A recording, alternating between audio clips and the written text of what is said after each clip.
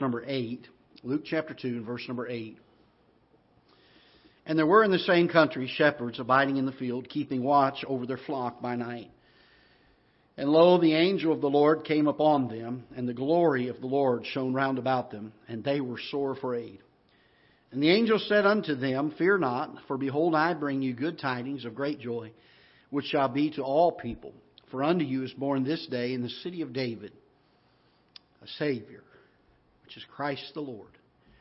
And this shall be a sign unto you. Ye shall find the babe wrapped in swaddling clothes, lying in a manger. And suddenly there was with the angel a multitude of the heavenly host, praising God and saying, Glory to God in the highest, and on earth peace, goodwill toward men. Father, we pray that you'll bless the message this morning. And Lord, we are so thankful and grateful today. Lord, the miracle of Christmas. What a joy. Lord, there was no hope before it. And I pray that you would help us today as we look at this passage to recognize it for what it is. Lord, I know we preach on the real meaning of Christmas every year, it seems like. And every year people talk about the real meaning of Christmas. And yet, Lord, it seems not to grip us as it ought. For we go through the rest of the year as if Christmas never happened. And I pray that you would help us to learn this year some things that will help to remind us throughout the months to come of the wonderful news of the glorious birth of our Savior. Bless the message this morning. I pray that your Holy Spirit will guide and direct. Lord, use it as you would see fit in the hearts of our folks. In Jesus' name we pray. Amen. We've read here a portion of what we call the Christmas story. And there's an awful lot there. And Lord willing, here in either next Sunday, if I'm here, I may be gone next Sunday. My daughter's graduating college. There's a possibility I may be gone next Sunday. But if I'm not here next Sunday, it'll be the Sunday following. Lord willing, we'll spend some time dealing with the setting behind the birth of Christ and the scriptural dealings with the Tower of the Flock and all the significance that brings. It's an amazing story from Scripture. And we'll take a look at that, Lord willing, here in just a few weeks. But as part of that story, we've read here about the encounter of the angels with the shepherds. And this is one of the areas of the Christmas story that I love so dearly because I think that I can relate to some degree what the shepherds must have been feeling that night. If you will, look with me in verse number 8 as we begin looking at this passage. The Bible says, And there were in the same country shepherds abiding in the field, keeping watch over their flock by night. Now these were shepherds that, from all things we understand from Scripture, were the priesthood shepherds, the shepherds that watched over the sacrificial lambs. And they were, the Bible says, abiding in the field. So they were not in a place of shelter, but they were out there in the field with the sheep. And all of a sudden, in verse number 9, the Bible says, And lo, the angel of the Lord came upon them. A few weeks ago in Sunday school, we were dealing with the study of angels as we dealt with the topic in the book of Proverbs and how that there are some angels that are considered to be archangels. There are 3 of them that we know of in Scripture, and that was Michael and Gabriel, and then Lucifer was an archangel prior to his fall. And so we know of those archangels. And we know that there are other angels that do not have the same authority or power given to them as the archangels. We find that referenced in the book of Daniel. And then we know that there are other beings in Scripture that are referred to as cherubims and seraphims. We don't understand and know all there is to know about that, but the seraphims had 6 wings, according to the book of Isaiah in chapter number 6. And I don't know what particular being came here as far as their appearance, the way they looked. But suffice to say that Luke's account of this story was that the angel that appeared to these shepherds was known as the angel of the Lord. This could just simply mean a messenger that God had sent, or it could have been one of the archangels perhaps. But I want you to notice the response of the shepherds. Because I would want us this morning, if we could, to put ourselves in their place. How many of you here this morning have ever seen a real live angel? Not a fake one, not one that's in a play. You ever seen a real live angel? I asked that at one time in a service, and some folks raised their hands like, wow, really? Okay. But, you hear on television a lot of these folks that come out and say, I had a vision of God, or I had a vision of an angel. And, of course, to hear their response to that, you know that it cannot be true because of the response that we find in Scripture every time something from heaven comes and appears to man. And this is no different. We find here, as we get to verse number 9, the Bible says, "And lo, the angel of the Lord came upon them, and the glory of the Lord shone round about them." And I want you to notice this phrase, "And they were sore afraid." We're not talking about just some general fear or nervousness, but we're talking about the severity of fear. The fact that these shepherds were certainly fearful, perhaps even for their own lives, because they're seeing an angelic being. And I don't know if that astounds you as much as it astounds me, but I remember reading the first time I read of the story of David, who numbered Israel. And he was not supposed to do that. God had told him that they were not to number Israel and know how many men there were to fight the battles. They were just supposed to trust God for the battles. Amen? And God told him not to do that, and David did it. And so God brings judgment on David. And He allows David to choose whether 3 years of pestilence in the land, or 3 months of being overthrown by their enemies, or 3 days of the hand of the Lord being upon them. And he chose the 3 days of the hand of the Lord because he felt that the Lord's hand was merciful. And the Bible says that the angel of the Lord, the same phrase, went throughout all of Israel and smote 70,000 men, killed them. And he comes to the city of Jerusalem, and the Bible says that David was on Mount Moriah, and he saw the angel of the Lord with his sword stretched out between heaven and earth over the city of Jerusalem. And God said, "Stop, it is enough." Aren't you glad for a merciful God? You say, "Merciful, Brother Greg, that's 70,000 men that were gone." I wonder how many He was going to kill.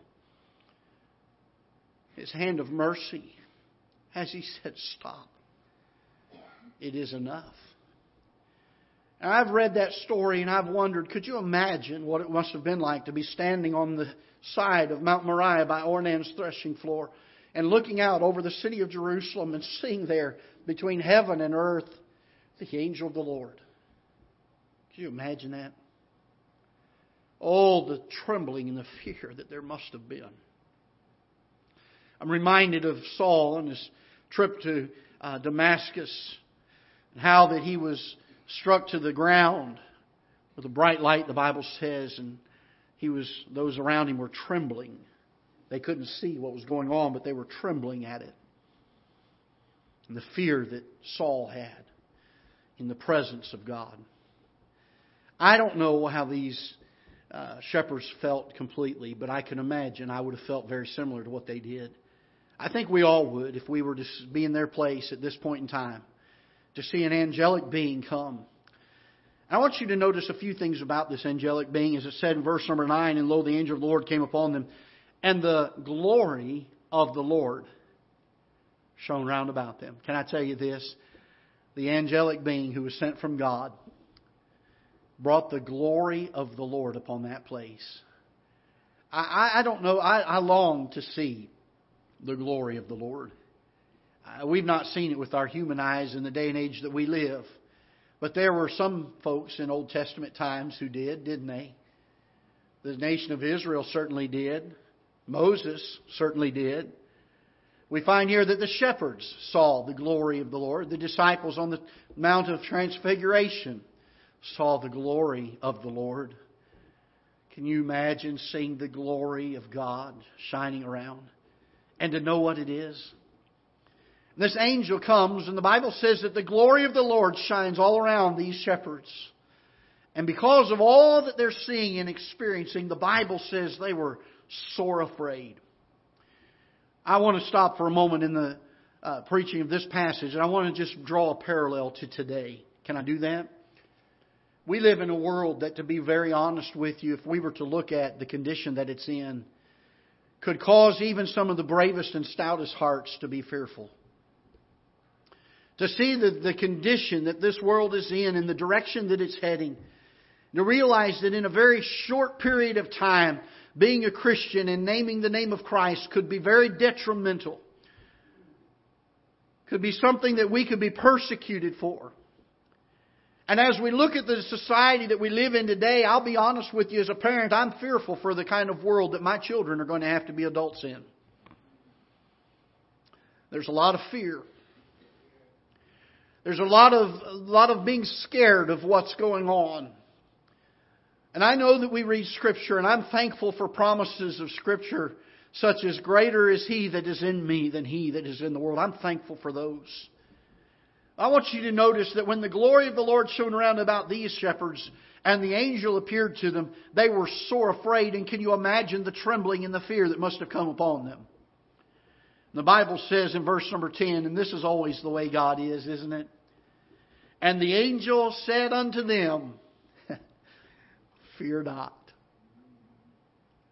Fear not. I just want to stop there for a moment. These shepherds had no idea why this angel was appearing to them. They're Levitical shepherds, from all we understand of Scripture. We believe them to be. They certainly are aware and know of the history of Israel and how often angelic beings came to visit Israel many times for the purpose of chastening and judgment. I don't know what's going through the heart of these shepherds at this time, but I can only imagine if I were in their place, I would be petrified. Is this angel coming for judgment? What have we done wrong? What is this angel getting ready to do? It's the angel of the Lord. And the angel says those two wonderful, wonderful words. Fear not. Can I tell you today that the angel could say fear not because of the message he's getting ready to bring to the shepherds. And the angel can tell you and I today, fear not, because of the message that he brought 2,000 years ago. He can tell you and I, in the world that we live in today, fear not, because it's all going to be okay. Look what he says here in verse number 10. Fear not, for behold, I bring you good tidings of what? Great joy. Good tidings of great joy. Can I tell you this? The gospel message is a message of great joy. It's a good message. It's a message for the nations. It's a message for the world. It's a message for men. It's a message for women. It's a message for children. It's a message that ought bring joy to the hearts of men. You say, brother, why is it a message that will bring joy to the hearts of men? Because once I was blind, but now I can see. Once I was lost, but now I'm found. Once I was destined for hell, but now I'm destined for heaven. And Jesus didn't come to destroy the world or condemn the world. He didn't come to bring bad news to the world. He didn't come at Christmas time to show the world and say, oh, y'all are sinners, you're going to go to hell. They were already heading that way.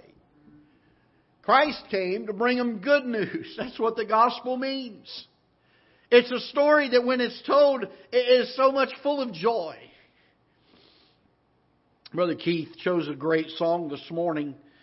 The third one that we sang, Throw Out the Lifeline. And I was thinking of that this morning, actually, as I was preparing for the message. And I got to this point of glad tidings of great joy.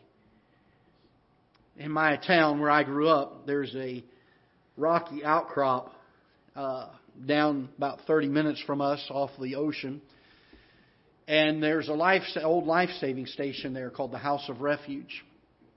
And the life-saving station was built a little over 100 years ago, and was built because there were some ships that were traveling through those waters that would not know the shallowness and the rockiness underneath.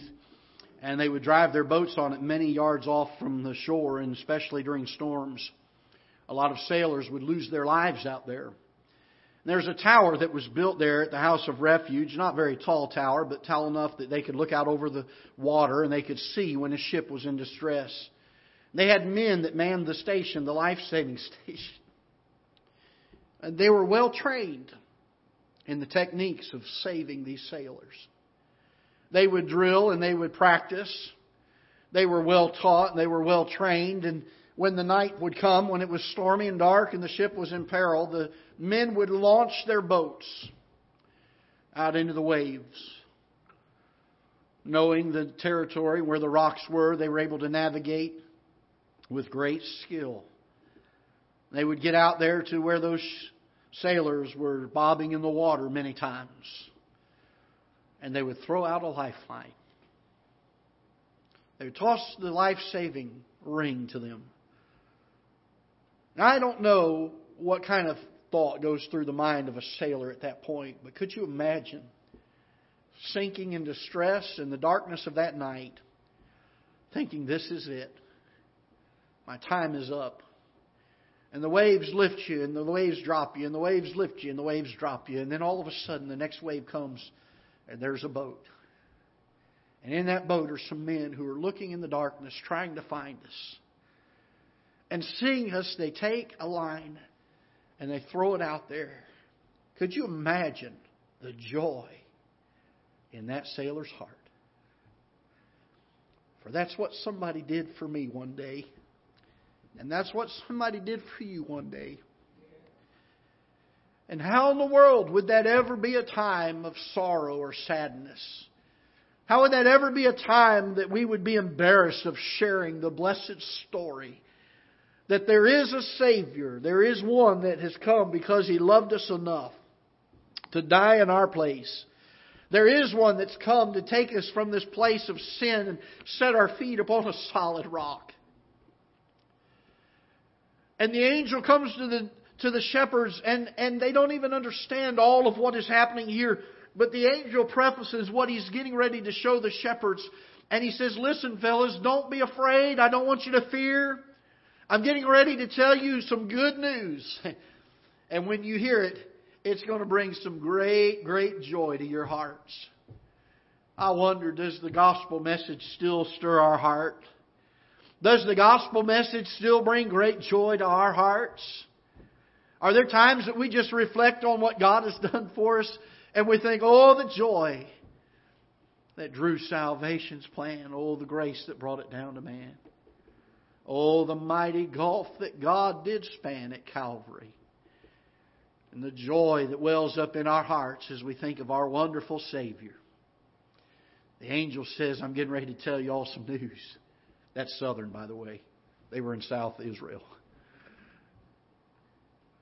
Behold, I bring you good tidings of great joy. The amazing thing is, he says, which shall be to all people. You say, Brother Greg, why is that so important? Because I wasn't an Israelite. I wasn't a Jew. What if Christ had only come for the Jews? You and I would be so miserable, wouldn't we? Thinking of this fact that we're lost with no hope. Aren't you glad He came for everybody? I'm glad He came for me. That's good news. It's good news of great joy, which shall be to all people. He says, for unto you is born this day in the city of David. One of the greatest titles I think our Lord has. A Savior. He's a Savior, which is Christ the Lord. He goes on to tell them how they can find Him. He says, this shall be a sign unto you. You shall find the babe wrapped in swaddling clothes. That's significant. And when we deal with the time around His death, we'll talk a little bit more about those swaddling clothes. They said, you'll find Him wrapped in swaddling clothes, lying in a manger. The Bible says this, and suddenly, you see that? Verse number 13. And suddenly there was with the angel a multitude of the heavenly host, praising God. I want to just say this about this. I don't know if this was planned or not. The Bible doesn't tell us. I mean, obviously, Nothing happens that God is not aware of and God doesn't orchestrate, and I understand that.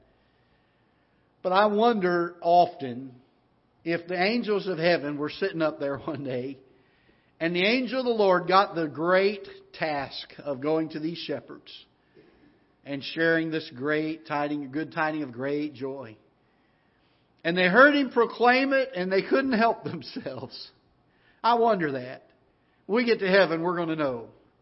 But I wonder because they weren't there when the angel of the Lord was speaking. It says, and suddenly there was with the angel a multitude of the heavenly hosts. And look what they're doing. They're praising God. Why are they praising God? Because the Messiah had come. The Savior of man had come.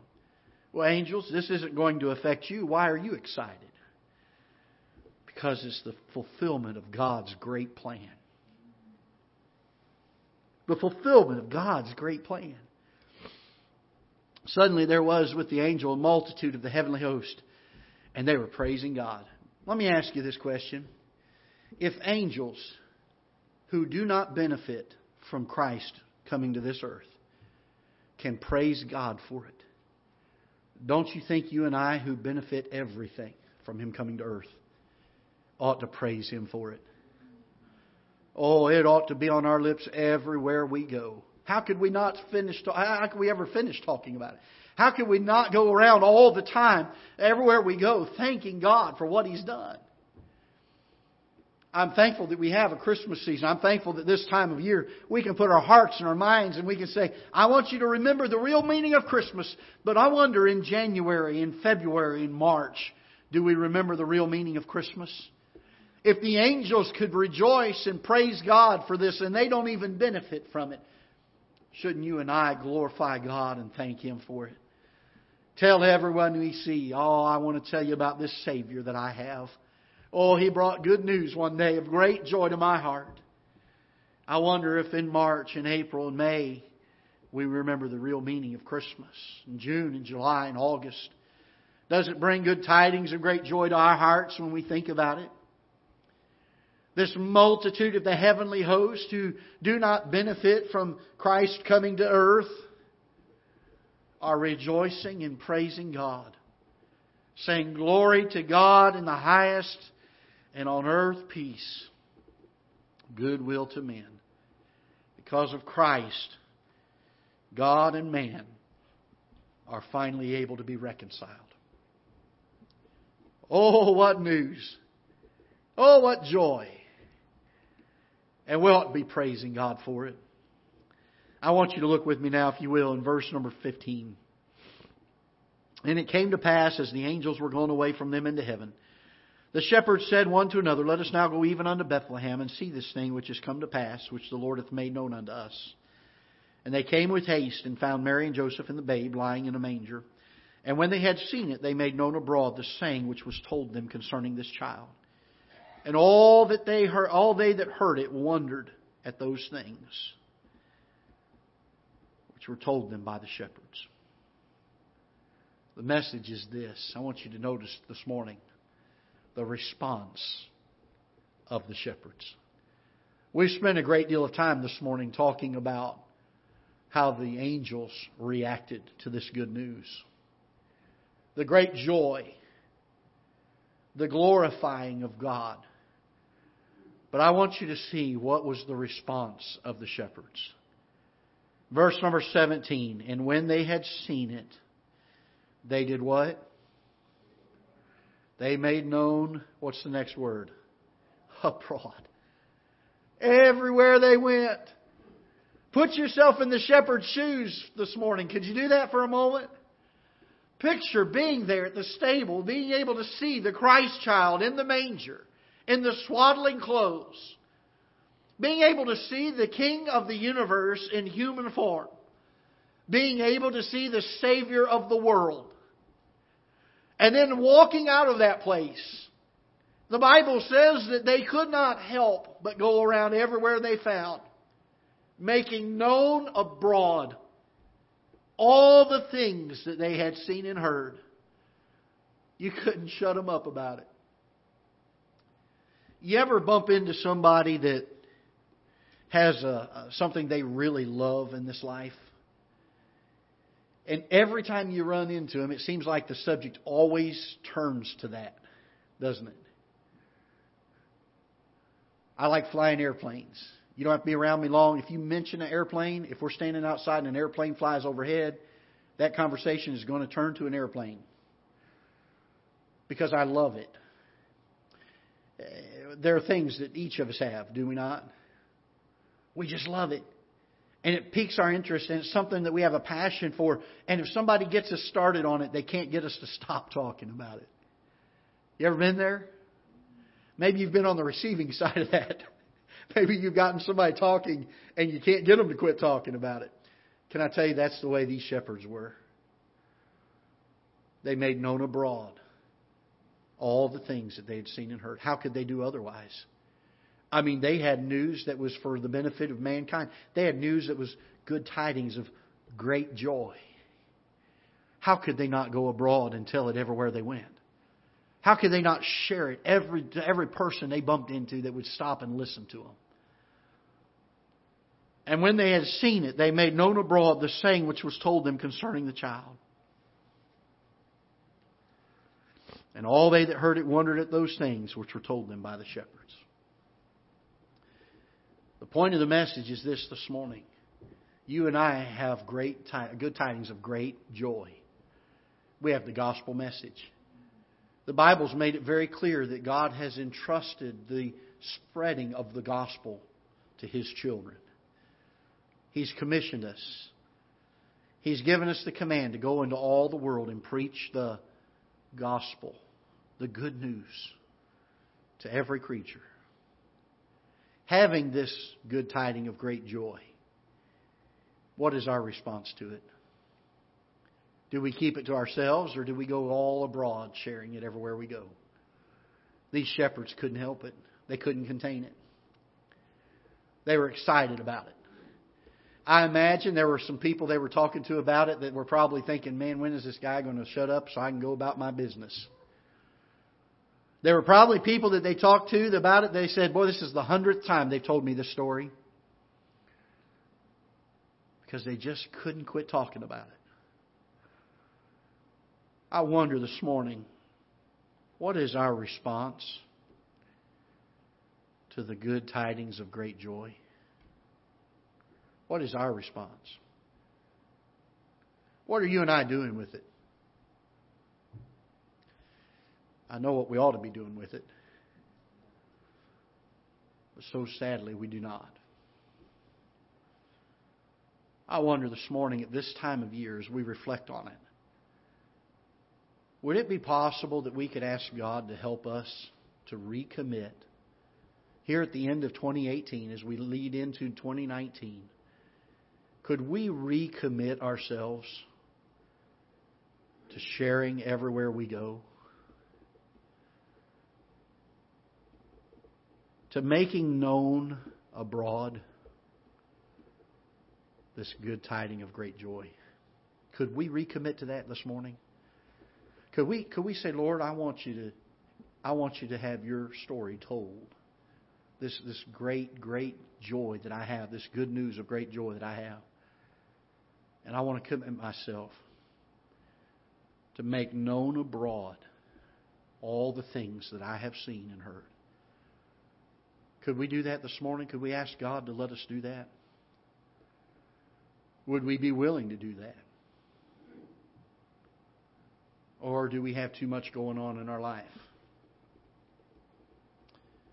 I wonder if God would allow us in 2019 to do far more sharing this good tiding of great joy with people than we did in 2018. I'm sure it's His desire, isn't it? And I'm sure if we asked Him to, He'd let us do it. Let's stand together, shall we, with heads bowed and eyes closed. Father, we're so thankful for your word. Lord, over the next few weeks as we think of the miracle of Christmas. Last week dealing with the miracle of having our sins forgiven. This week the miracle of you allowing us to be the ones responsible for taking this wonderful, joyous message to a world that needs to hear it. To make known abroad. Lord, I pray that you would help us to recommit this year. That we would lay our hearts on the altar of your word and say, Lord, I want to give you my heart again in this area of sharing the gospel with those that need to hear.